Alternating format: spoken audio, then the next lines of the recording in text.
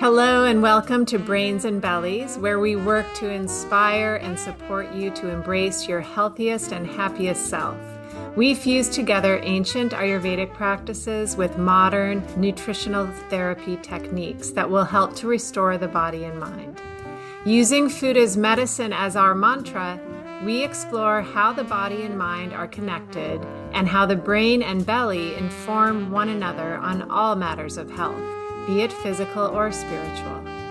Beth English Myers is a nutritional therapist practicing in London, England, and Carrie Jenkins is an Ayurvedic health counselor and yoga teacher practicing in New York City. You can find us on Instagram at Brains and Bellies Health or visit our website at brainsandbellies.com.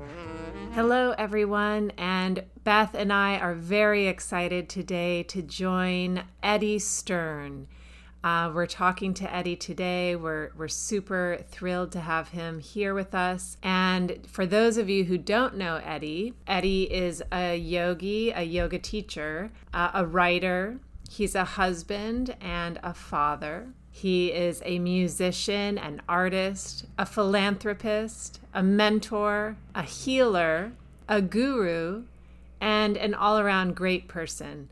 He's created numerous yoga studios in New York City beginning in 1995, and those places have also doubled as gathering places for people who are interested in exploring yoga and exploring breath work, or even exploring the inner workings of the mind. Eddie created the Broome Street Temple, which is a Hindu sanctuary in downtown Manhattan. He has written numerous books, most recently One Simple Thing, where he explores the uses of yoga and how breath can be used in a simple way to affect us physically and mentally. He's also created Namrupa magazine, where he explores and records, illustrates, honors, and comments on many systems of knowledge that have originated in India. He also created the Breathing app, which is an app that helps people use breath as a tool for affecting the heart. And he created the Yoga and Science Conference, which I've had the pleasure of being in person at that event a couple times. He's inviting scientists from around the world to come and talk about some of the findings from some of their studies they're doing on yoga and on, I believe, breath work and lots of other disciplines that are connected to yoga. So I know Eddie as a friend, as a teacher, and as a boss. I did teach for him at his Broome Street studio in Soho, New York, on and off for about 10 years. I've also studied with Eddie beginning in 2000 until recently, right before the pandemic hit. And he's taught me a great deal about yoga, about breath, about judgment, and about honesty. So it's a real pleasure to have him with us today. Eddie, Beth, and I want to give you a warm welcome. Thank you. Thanks for that overly kind introduction. Well, I don't feel like it was overly kind. I tried to be as honest as I could, but I have to say, after reading it and then actually just speaking it right now, you've been really busy. I have. Yeah, it's true. Yes, that's like more than most people do in their entire life, and you're only partway through it here. So, yeah, not good. Eddie, we're so happy to have you here. And I'm in England. I live in London, but I'm originally from New York. And we've got so much we want to talk to you about. I'm coming from the nutrition angle. And in keeping with your wonderful book, One Simple Thing, I'm going to start with one very simple question for you. Could I ask you, it's probably around 2:00 in New York right now. What did you have for lunch, or what did you have for breakfast? Okay, so for lunch, I had quinoa with a red bean soup that my wife made. And I put a little bit of kimchi, actually some sauerkraut, and a couple slices of avocado on top of it. And I had 2 bowls of that. And then a little while later, I had half an apple for my dessert. Now I'm having a cup of tea. And I don't normally eat breakfast, but today I'm not teaching. So then, of course, I get hungry around 8:30 or 9 when I'm not teaching. So I had 2 rice cakes with peanut butter and honey on them. Okay, that sounds so virtuous and so perfect. I love that. So, Eddie, I'm going to ask you to tell us a secret. Any coffee, any sugar, anything else that you've added to that wonderful meal? Yes, I normally have. So here's my day. A normal day is I get up early, usually around 3:30, and I drink 1 or 2 glasses of water, and then I make some coffee. And I have an Italian espresso maker, so I make espresso. And up until the end of the year, right at New Year's, normally that would be like a cappuccino. I'd boil some milk and put some sugar in it, and that's what I'd have. But leading up to the end of the year, like after I'm in school right now, so after I finished my exams around the 19th of December, then I had to get working to open our temple, and I just like hit it full on. And I was in there like 12 or 14 hours a day, painting the floors, sanding the floors, doing repair work. And I was just pushing it too hard. And I was eating not well. I was having like 3 or 4 cappuccinos a day. And the coffee shop where I go, they have chocolate croissants that are really good that don't have any egg on top of them because I don't eat eggs. So I was eating like one of those a day. And, since it was Christmas time, we had cookies around the house and I was just going through cookies and I was just like filling myself with all the stress foods that you need to keep you going when you have to be working a lot. What happened was right around 29th or so, I started breaking down. Like I'd been pushing too hard for too long and I was eating food that wasn't good. And I got strep throat. And then the next thing that happened after that was I got COVID. So from January 1st until like January 3rd was really not very good at all. Like, super burning in the lungs, super burning in the throat, tons of sweating all through the night, all through the day. Not fun at all. And so all I was having was basically like some vegetable broth or miso broth. Then when I started eating again after about 4 or 5 days, then just like some baked vegetables and stuff like that. And so since then, I've been like, okay, I'm going back to super clean. So I haven't been having any milk in my coffee. I've gone back to basically almost vegan diet again, which I was for a while, but then I stopped. I've just been super, super clean and feeling much better, to tell you the truth. And one of the things that I was just talking to Jocelyn about today, Jocelyn's my wife, is that I don't want to, it's like, I don't think it's bad to have a chocolate croissant or to eat a few cookies or whatever. But what I don't want to start doing again is using those foods to mask my energy levels so that I can go back to overdoing it again.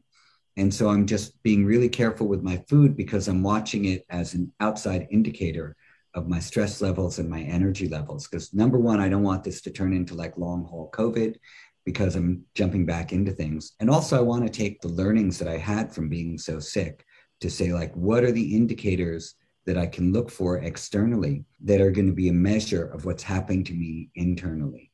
And obviously like going towards tons of junky foods, even if they're vegan junk foods or vegetarian junk foods, are still an indicator that people need to listen to. And so I was ignoring all those signals just because I wanted to get stuff done. And what ended up happening? I ended up losing 10 days because I was trying to double pack the first 10 days with as much work as I could. Oh, yeah. Everything you're saying, I think all of us can relate to what you're saying. And thank you so much for sharing that. 100%. We all get that busy. And just hearing you speak about it, we get out of balance. We zig and we zag. The pendulum goes one way. We've got to bring it the other way. And I think one thing, again, that I love how you're very accepting. It's like, things do fall apart.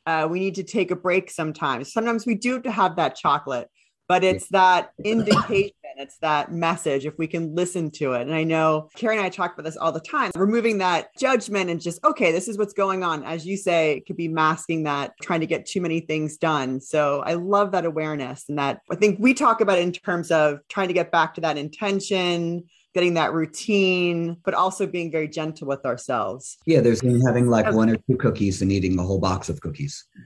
But also, Eddie, it's really interesting that you're looking at it from kind of the outward perspective. Oh, suddenly I'm eating all these cookies. Wait, hold on a second. I find myself doing things like that. For instance, in the fall, right before COVID got bad again, October, I got to go to Paris, which I hadn't been for 2 years since, this whole thing started, which was so exciting. And when I arrived, it's like, oh my God, the coffee, the espresso, it was all exciting. And I just let myself have fun. And it was great. But the thing is, it snowballed into this, oh, this is so fun. And when I came back, I found myself literally drinking 3 or 4 coffees a day. And I usually don't even drink coffee.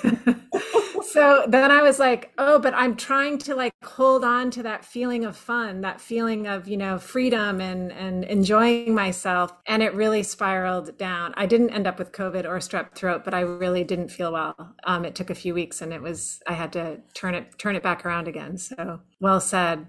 Yes. And then I think, like I said, I don't have tattoos, but if I did, one would be blood sugar balance. And sleep and breathing. So just remembering to do those simple things. And the lunch Eddie described, I'm dreaming about that lunch. So the quinoa, kimchi, you said avocado as well, right? Just a few slices, yeah, not too much. Oh, it's heaven. Yes, that's such a blood sugar balancing lunch. I love that. Sounds great. Sounds a lot better than what I had.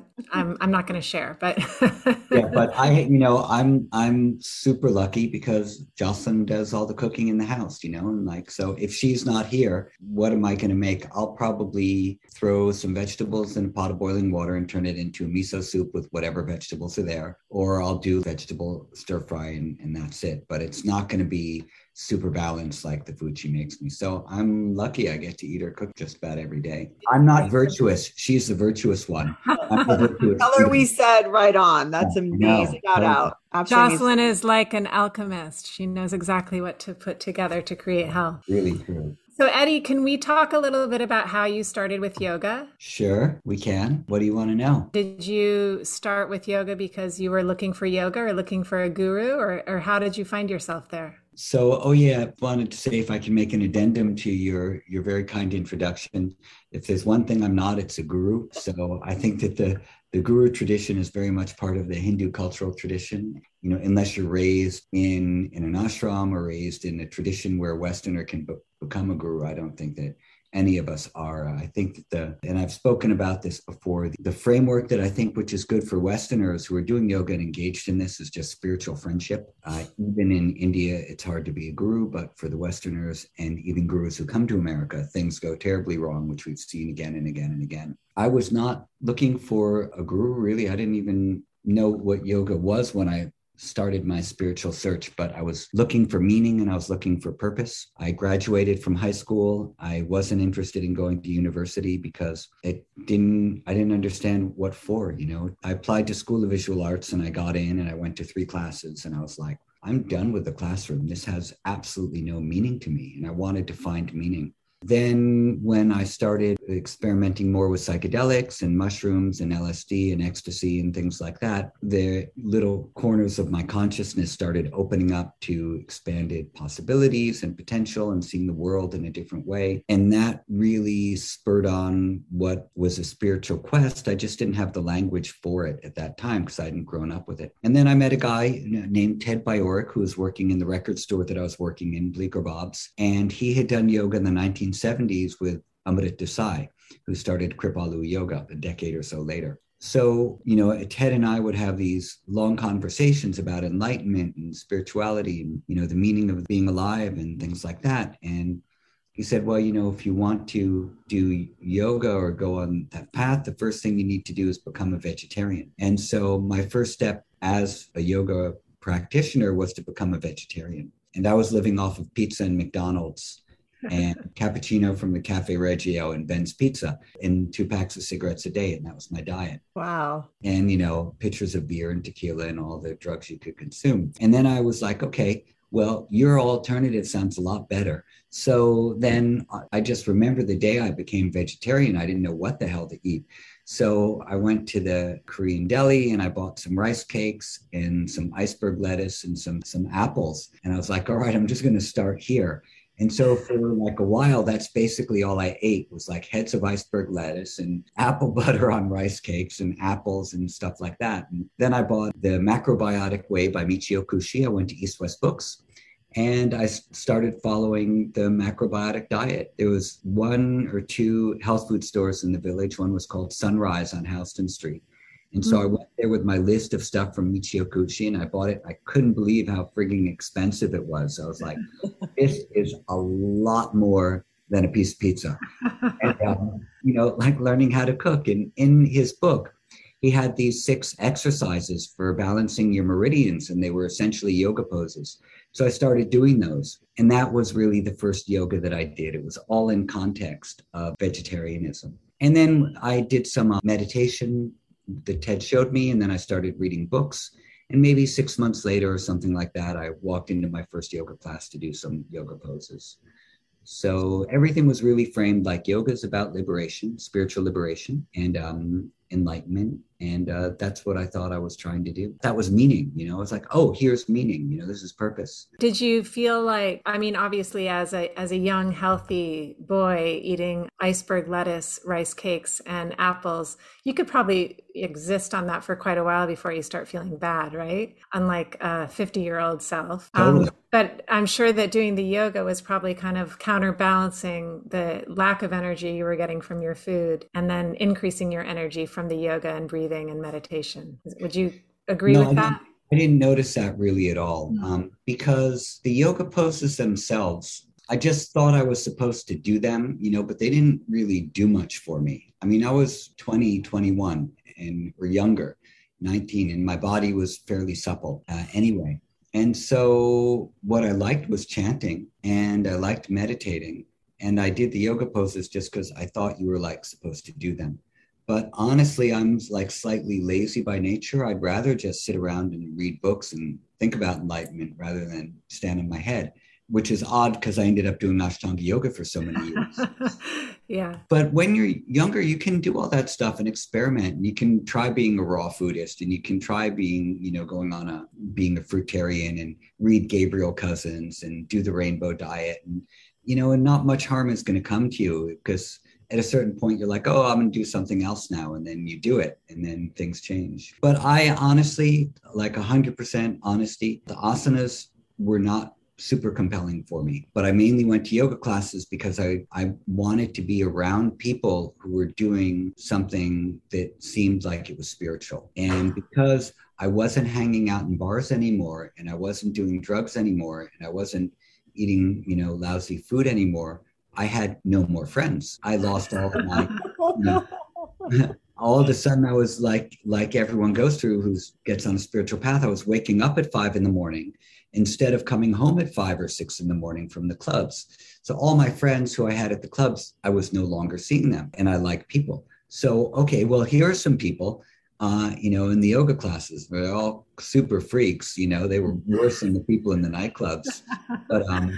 But it was a reason to be around different group of people who were going to encourage my new behavior set. So that's all. And I thought actually when I started doing Ashtanga yoga, I thought, this is a yoga system that seems to make a lot more sense because it's very compact and focused.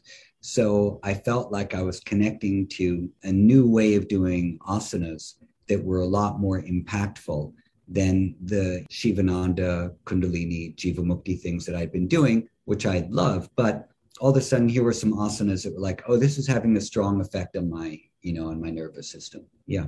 That's well said. And I understand that because I think I had a similar experience with Ashtanga, with finding Ashtanga. It somehow turned something on in me that hadn't been turned on through the other styles of asana practice that I'd done. So you're describing kind of how you came to yoga and developing your kind of patterns and lifestyles that were healthier than what you had going on before. What's your advice for people that either have not started this but are interested or maybe at the very beginning of something like yoga or meditation? What do you give them as advice in terms of how to start? What's the best healthy pattern or lifestyle thing to start with? And how long will it take for them to develop that into an actual pattern that is like brushing their teeth, that they don't have to think about so much? Well, I mean, I think that the way that I used to do it was I used to just go into a bookstore and pull books off of the shelf. And if one of the books spoke to me, then I would buy it and take it home and read it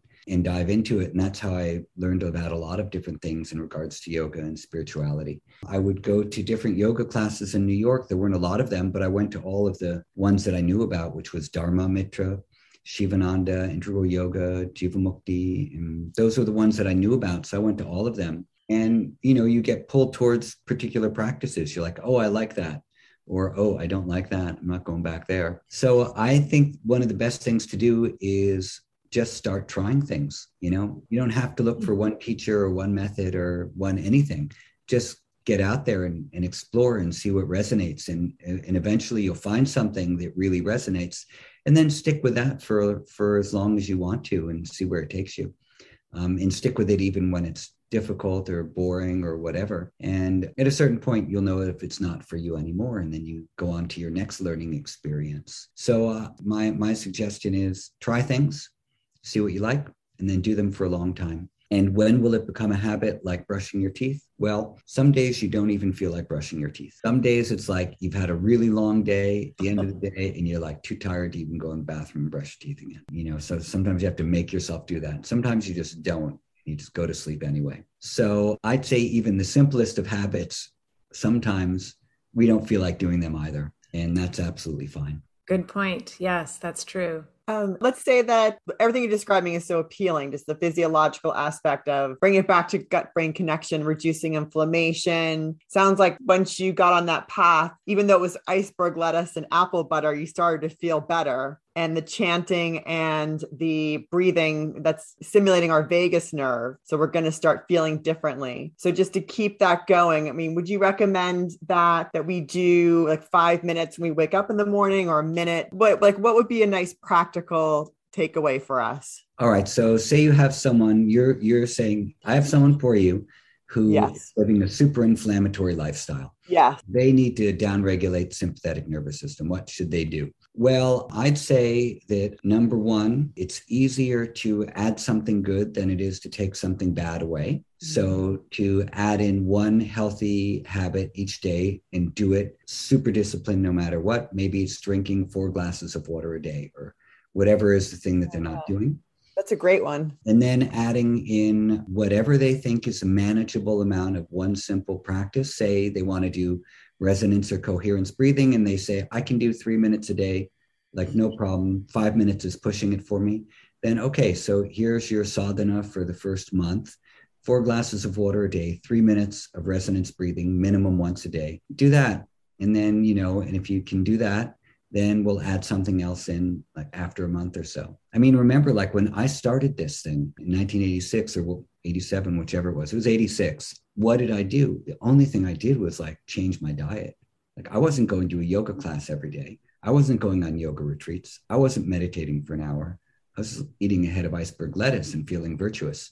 And that was it. You were changing your microbiome. You were changing, you were affecting the bacteria in your gut. Yeah. And you were starving by not having the other processed foods you described earlier. Yeah, for sure. Like all of that was happening, but I was not aware of it. The main thing I was doing, I was excited about doing something that was going to elevate my consciousness. And so like, that's the really important thing. You're going to do something with regularity if you're excited about it. If you wake up every day and you're like, I'm really looking forward to this new habit, you're going to do it. And if people are given too much, it becomes burdensome. This is why I think yoga retreats and meditation retreats are great. But one of the reasons I don't teach them is that my experience has been that people go on retreats. They're inundated with a tremendous amount of information. They can practice all day and they go home and they don't have any way of integrating it. And then things are great for like a week or two, but then little by little it fades out and then they're not really doing a sustained practice. So I think sustainable practices are important, and the ones that are sustainable are the ones that we're really excited about. And then we make time for the things that we love. You have your favorite TV show, you want to binge watch the new season of Ozark, then you're definitely going to make time for it. So, you have to have that same amount of enthusiasm for 5 minutes of breathing a day or for eating an apple every day, and then you're going to do it. So I think excitement is more important than the actual technique. Community as well. So you started to meet new friends. If you have a teacher, someone to that you can go to with questions, we need that as well. Yeah. Yes. Totally. And I wonder, Eddie, for you, how this all played out. I should speak for myself, but Beth and I talk about this a lot with what we do. Sometimes as the person giving the information, we get really excited when someone comes to us and wants help. Oh, I don't feel well. I want help. And we give them a list of 20 things they can do in one day. And then suddenly 2 weeks later, they say, I haven't done anything. And it gets frustrating for the teacher or practitioner working with someone because you think, well, why? It's taken both of us a while to understand like less is more. For any of you who have been feeling tired or have lost your ability to focus, perhaps, have gained weight, or just generally are feeling not so great these days, Beth and I at Brains and Bellies are offering a group 3-week cleanse starting March 3rd until March 23rd. We'd love for you to join us. We are offering a full scope of support, including bi-weekly classes, education, access to recorded classes, including breathing, meditation, yoga, and Beth's wonderful talks on liver support and blood sugar balance. We're also offering recipes, shopping list, kitchen setup ideas, and professional guidance. So please reach out if you'd like to join the cleanse. We're offering a discount if you register by February 18th, 2022. And we do have limited availability. So you can read more about it on our website at brainsandbellies.com or reach out directly to one of us. And let's go back to the show.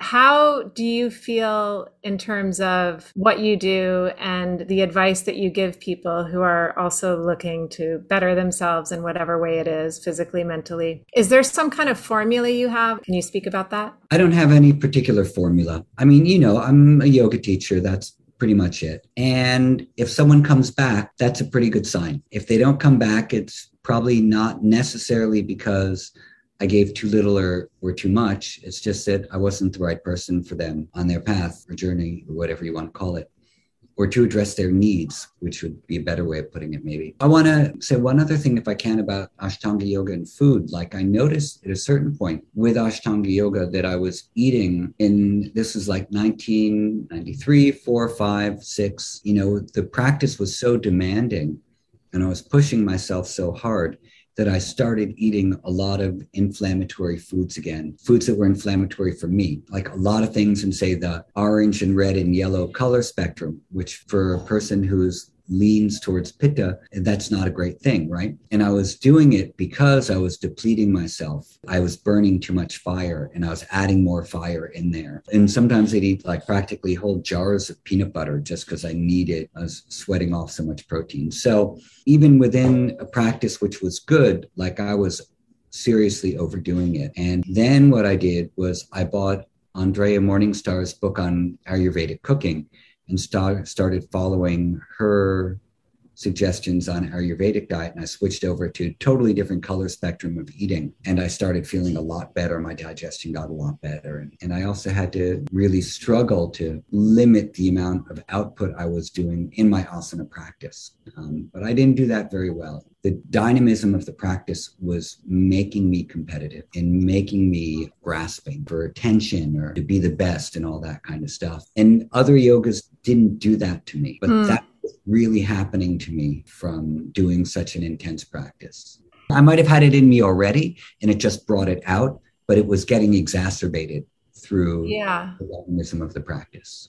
I can relate to that a lot. And actually, it reminds me of practicing at your studio. And, I'd been in India. I did okay in India. For sure, I had a similar experience. I have a pitta nature and suddenly it's like I couldn't keep any weight on and no food was digesting at a certain point in India. And now looking back, I understand I was way too heated. My whole system was heated. I mean, my mind, my body, the whole thing. But I remember talking to an acquaintance that I had at the studio and he said, well, I love Ashtanga, but I can't practice it anymore. I have too much pitta. I'm too hot. And I thought, well, that's silly. That doesn't make any sense. And now I have a much better understanding of pitta, of one of the 3 doshas in Ayurveda, and how we can actually affect these doshas by our daily activities. I think it's interesting. I don't know if this is something that you think about, but I remember the years in India, I never got any, unless I went and seeked out an Ayurvedic person that would kind of help get my digestion back in order. My yoga teacher, Patabi Joyce or Sharat, neither of them were telling me, oh, you should eat this and not that. You're practicing too intensely. You need to pull it back a little bit. Like, I learn as I grow, as you do. And as a teacher now, do you find that you would get a little bit more involved with a student if you saw that than you did in the past? Or do you feel like you've always had a good kind of grasp on how to affect students that you see are kind of moving in the wrong direction? Well, you see, for a long time, I thought that I was supposed to emulate everything that I saw occurring in Mysore. So, I mean, you were in my classes. I was strict and I was mean and probably not. No, not mean, strict, but not mean. And I don't think I was as compassionate as I could have been. And Jocelyn says that people were scared of me. So, and that's what I thought I was supposed to be. I've, in the past couple of years, really moved away from wanting to be that kind of a person and wanting to be that kind of a teacher. Probably I'd say over the past 6 years or so. But since the pandemic, you see, 2 months before the pandemic, in January of 2020, I made a decision to stop teaching Mysore classes. I thought, I don't want to be doing this anymore. There was too much harm that had been caused by Patabi Joyce and all the sexual abuse occurrences committed by him towards many women.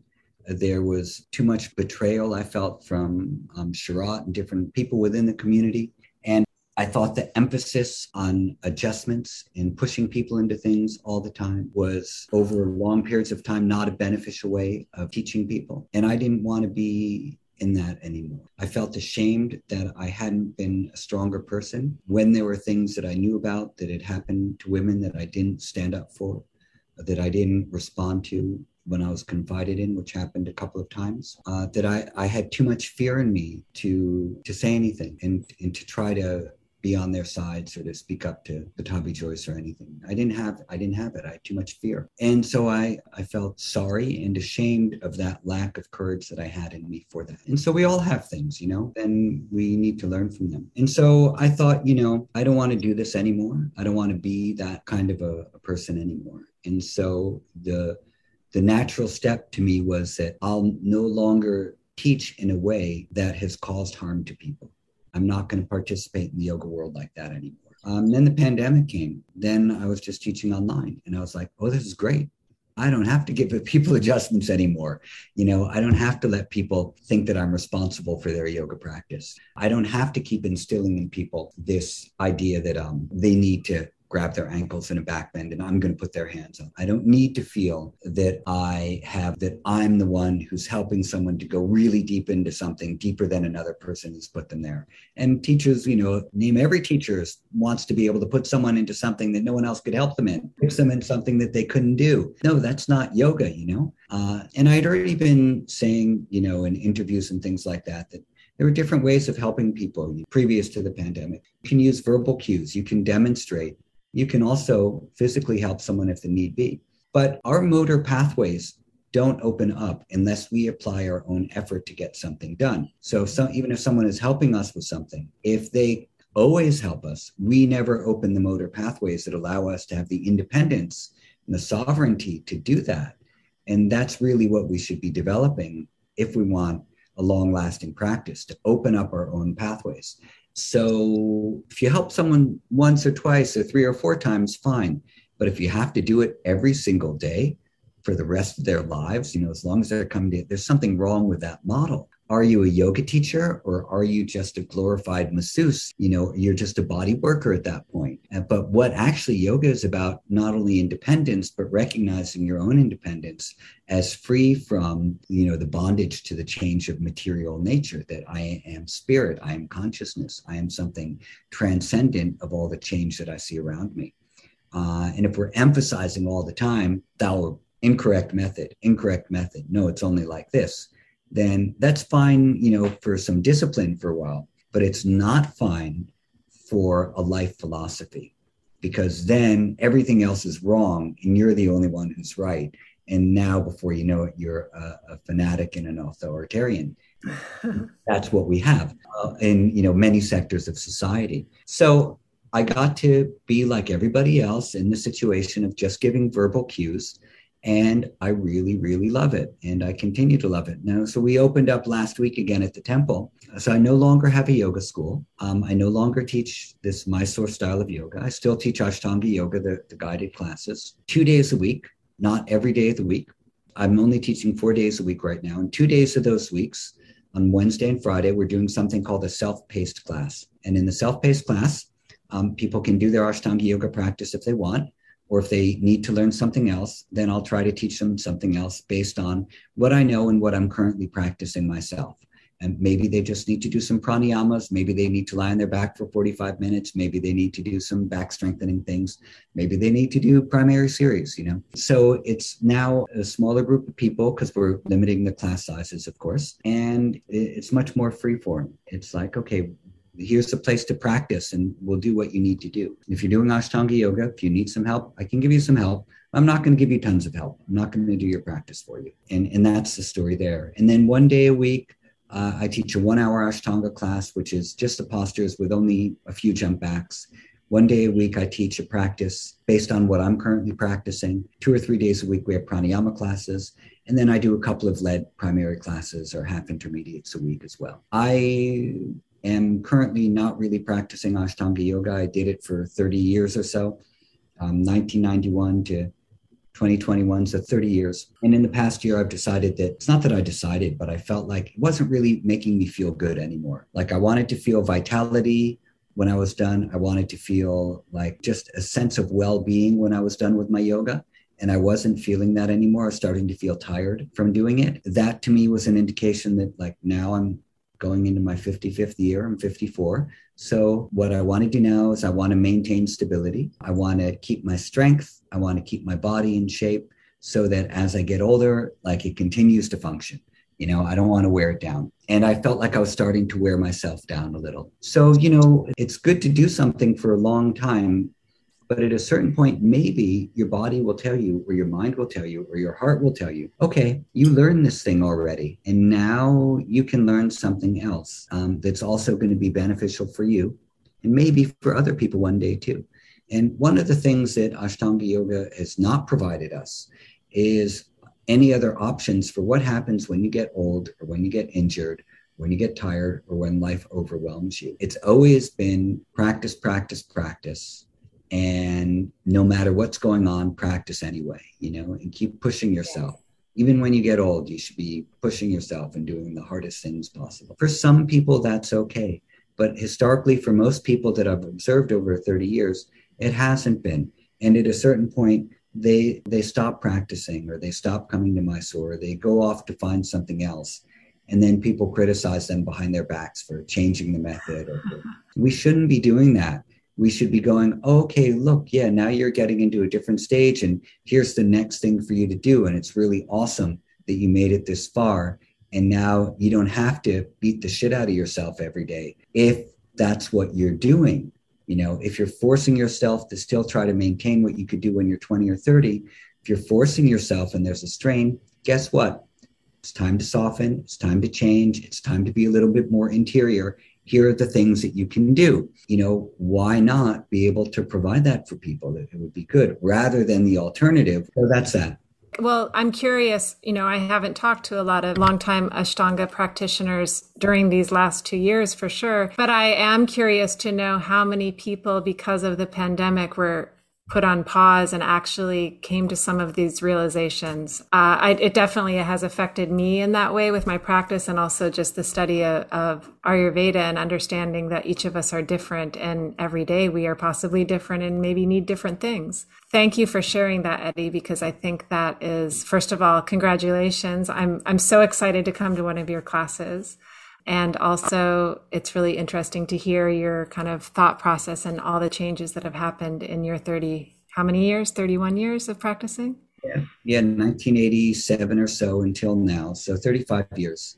35. But I also wanted to just ask if you would share a little bit about what the Broome Street Temple is about. And can you talk a little bit about the Ganesh and anything else that you have there? And are people welcome to come? And how does that work? And how does that look? And why should we come?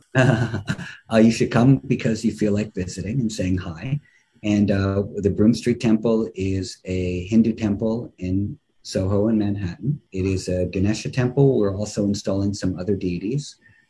I have been practicing Hinduism for a long time now, although, of course, I'm Jewish by birth, but Hinduism has been the way of life and the way of worshiping that has spoken to me or grabbed my heart. It is something that came sort of very naturally to me, that I was pulled towards it, like I was pulled towards yoga. So we had some priests who had faith in what we were doing, who came in 2001 and did the deity installation for us. And we've been maintaining the temple since then. We had to close down for a few years when we lost our space.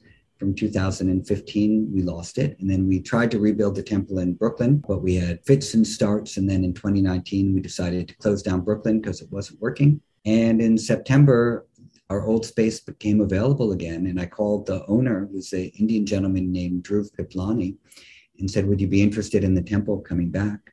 And he said yes. And we struck a deal and raised some money. And we opened last week. So what's happening is the Broome Street Temple is a temple, and there'll be worship happening in there just about every day. I'll be teaching yoga in the temple a few days a week. And so the temple's not mine. There's a temple board, and the temple holds a lease, and I work for the temple as a volunteer. And then I rent space from the temple to teach some yoga classes. And it's a variety of different things that I'm teaching. So it's a beautiful space. It's very clean and open, and it has the energy that we were building in there from 15 years of yoga practice and chanting and prayer and meditation. Is like you still feel it there, and it's kind of like we're just plugging back into that again. So I do hope people come and visit, and we have our website, Broome Street Ganesh. All of the rituals of the pujas are done on Zoom, on Instagram Live, and in person. So we cover all three of those bases each time we do something. And that's how the temple will operate, as an in-person and virtual temple. Wonderful. So it can be worldwide. Yep, it could be. I have to say, I love yoga. I go to as many classes as I can, but hearing the two of you speak, what I found really interesting is how you're changing, evolving, but you're also playing with new things. And that's what I always love about a yoga class. It's that space to explore, be calm, try new things. And I always feel there's just that openness when I go to a yoga class. So I love hearing both of you saying how things are changing, but you're looking into different ways of doing what you love and having that discipline. But I just hear so much acceptance, and I'm excited to hear more about it. Yeah, thanks. And, it was funny because it wasn't last year, it was 2 years ago in the fall, I was invited to this conference in California, and there was a gentleman there who was a Chinese face reader and Chinese medicine face reader. And he was like phenomenal. So he did a reading for me, and all the readings were done like publicly. So he knew I was there teaching yoga, and he was like, so, you're very brave to get up here and be exposed like this. I was like, it's fine, man, just whatever you have to say. So he told me all the things about me, which were all accurate. And then he said, but, what you're lacking right now, what you need is he said, the only way I can put it is you need to find your druids. You need to go with the druids and learn new knowledge and explore things and be re-inspired, because you're in a rut with your spiritual practices and you're not expanding anymore. And wow. I thought, you are so right. I need to find these druids wherever they are. Well, Eddie, I live in England. You are more than welcome to come visit, you and Carrie, and we'll go to Stonehenge. Yeah, and we'll wear druid outfits. I started finding them, and I think, a very important thing also is sometimes what happens is we think that what I'm practicing is good for everyone to do. Because I do something, everyone else should do it. And that's all I'm going to teach. I also want to be clear that although my practices now are something different than what I used to do, I still think Ashtanga yoga is quite good. And obviously I still teach it a few days a week, because even though it might not be the best thing for me right now, it's still a really good thing for other people. And because I did it for so long, I can also still teach it because I've had the experience of it. And so I'm going to continue to teach it because it's quite good. I have nothing against it. Only there were some philosophical things within the community that I thought showed a lack of evolution on all of our part. There's not to be blame put on the head of any of these organizations. All of us had spiritual immaturity that allowed us to manifest the behaviors that we did. So that's the problem of human beings. And then there's the thing, well, there's this yoga system that's still pretty good. So, how do you teach a yoga system which is still pretty good and not allow yourself or other people to fall into the negative patterns that we superimposed on top of something which is just some asanas, that fit together nicely. So make a distinction between those things, and then you don't have to throw the baby out with the bathwater. You can still say, yeah, you guys should enjoy this because this is like fucking great, I'm not doing it right now, but doesn't mean that I'm not going to teach it because it's something that I devoted my life to. I also want to make that distinction in the conversation. Just because we've moved on from practice or way of eating that we did for a long time doesn't mean that we can't still allow others to experience the joy that we experienced from those things for a very long time. Don't deny them that by saying, oh, I don't do that anymore. Yes, I love how you put that. That's right on. And I also just wanted to circle back about something you said about, and I'm going to rephrase it because I can't remember the exact words that you used, but I can think about it in terms of yoga, but also in terms of what we're eating and just health in general. When we're thinking about developing healthy patterns in order to live a healthier life, in order to live a more connected life. Sometimes as humans, we may find something that works for us, right? And then decide, well, that thing works so well. When I eat the apple every day at 11, it makes me feel so good. I'm going to do that. Or when I have found this Ashtanga yoga that I wake up and do every day at 5 a.m., it feels great and I'm going to do that.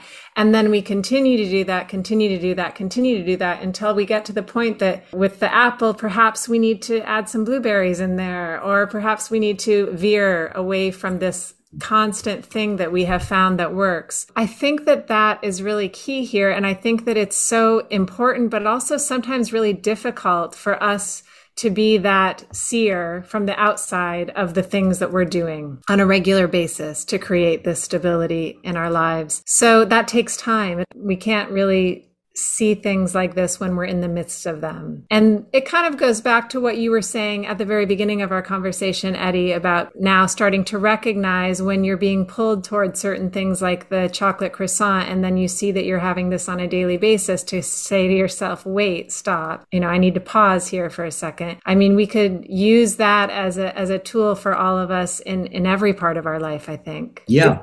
Here's one thing there's a lot of benefit to having a very structured practice that you don't have to think about what you're going to do because, I'm just going to get up and do it. And there's also a difference between someone like, okay, my entire life is only about yoga.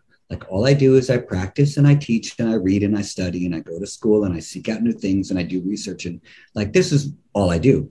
But other people, they have lives, and they don't care about that stuff. They just want to do some yoga, feel good, and go to work.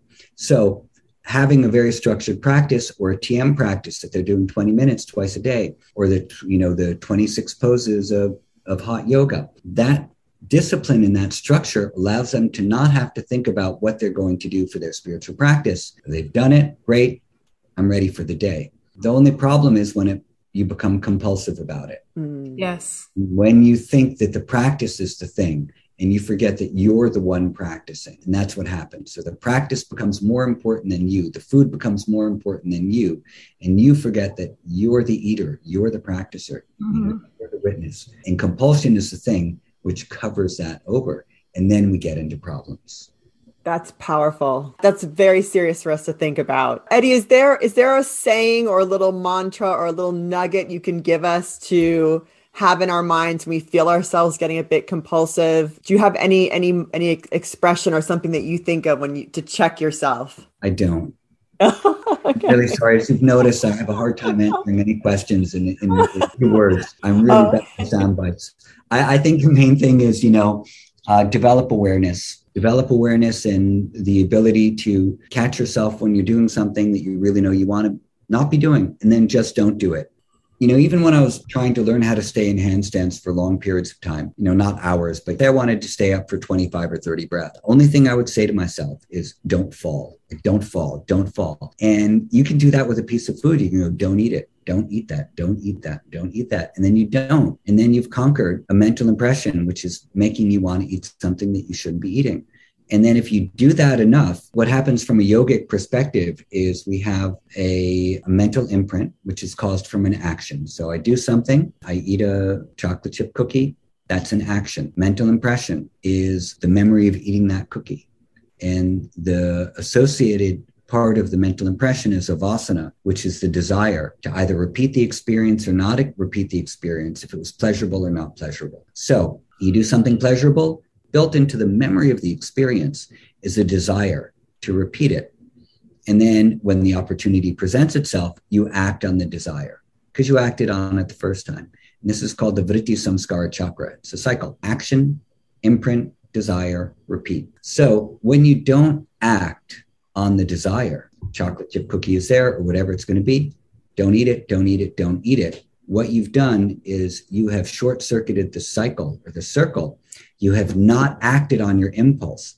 And if you don't act on your impulse enough for long enough periods, the impulse begins to weaken, begins to settle down. And now the impulse doesn't arise anymore. The subtle part of the memory of your experience will still be there, but the desire now has been what they call attenuated. It's been thinned. And so in yoga, we have something called kriya, which are the actions, the kriya yoga. And what the kriya yogas do is they thin or attenuate the kleshas. And the kleshas are the obstructions to us being the masters of our own minds and behavior. And they involve likes and dislikes and other things that we don't have to go into right now. But the key to them is the non-acting on an impulse as an entry-level way of changing a pattern. And then when you've mastered your hand reaching into the cookie jar, when you've mastered that, because that's part of your nervous system that you have control over, so it's not an autonomic response. This is you like saying no. So when you master that, then you can start looking into the deeper levels of mind. And then you can really examine and uproot where do these impressions come from if you want to. So I'd say, a very simple thing for changing a pattern is either number one, don't do it, don't fall. Or number two, no matter what, my discipline that I've chosen for the time being is to be on my mat every day at 5 a.m., 6 a.m., 7 a.m. I'm just going to do it. I'm not going to think about anything. The same way I'm not eating that bad thing, that same exact way I'm getting on my mat. Even if it sucks, even if it's for 15 minutes, I'm still doing it. That's a really good discipline to build in the beginning. And then it flowers into whatever it needs to. And then there's change in pattern. And then you start to know the direction you want to move in. Eddie, I love that. I just want to clarify something for anyone out there that's listening that's thinking, oh, okay, I just have to kind of curtail my impulses. We're talking specifically about impulses that maybe not have the seventh chocolate chip cookie or whatever. We're not talking about impulses to not eat. I'm not going to eat anything, or I'm not going to sleep. Some of these impulses that are built into our bodies that we need in order to survive, like eat food, sleep, go to the bathroom, menstruate. Some of these things are super important. And in Ayurveda, we say that if you stop any of those things from happening, you actually create vata. But to your point, it's interesting because you're saying that by doing these practices and by saying don't fall or don't eat that, we're actually creating change. We're creating some movement in our system, but hopefully movement in the right direction, not choosing the wrong impulse to curtail.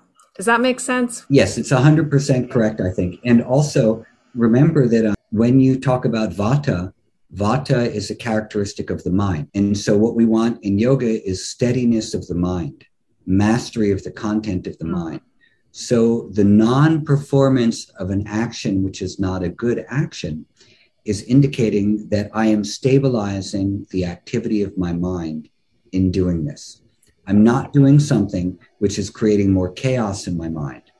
I'm not doing something which is creating instability, like going without food for too long or going without sleep for too long or exercise or anything like that. I'm doing something for the purpose of steadying the mind, of steadying my vata. That's the purpose of that action. Got it. That's very clear. You're very wonderful at explaining things in a very simple way. Is that the reason that you named your book One Simple Thing? Because you just were able to see that it's just this one simple thing you have to do in order to create this wonderful life? I just called it One Simple Thing because I was writing about yoga. And I think that yoga is just one basic, simple thing that, like, no matter what kind of yoga you're doing, it helps people. Yes, it does help people, doesn't it, Eddie? Well, it certainly helped me, I should say. And to your point, practicing yoga for so long definitely quieted my mind, and it was instrumental in leading me down the path of studying Ayurveda, which is why I'm here today. Thank you for all the wonderful insight today, Eddie. And just before we go, can you just one more time tell everyone how they can find you, information that they can find you or your books or any of the other great things that you've created? My website is eddiestern.com, EDDIESTERN.com. My online and in-person classes and all of my apps and books and everything are all on the website. And then the Broome Street Temple is broomstreetganesh.org. And the puja schedule is up there. And all of our merchandise for the temple, which helps to raise funds. Temple runs on donations, is there. So they're cool t-shirts and sweatshirts and bags and stuff that we make for the temple. So that's all there. And the only social media I use is Instagram, and that's at Eddie Stern. And I'm not very prolific on it. I would disagree on that. I try. But and I do want to just say that you have given some wonderful pointers on doing yoga with COVID or after COVID, recovering from COVID, for anyone that wants to check that out, because I think it's really useful for a lot of people out there on Instagram. Yeah, those yoga with COVID videos were while I was home. I was in my quarantine, but I needed to start moving. So it's exactly what I was doing for myself to get myself moving again with very gentle practices. So I loved it. I haven't had COVID, but I think it's really helpful. So thank you for that. Yeah, try not to get it. It's not super fun. Yeah, I'm trying. Thank you so much, Addie. It was wonderful to see you. Just a reminder that none of the advice that we've given today on this Brains and Bellies podcast is meant to diagnose or treat any health problem.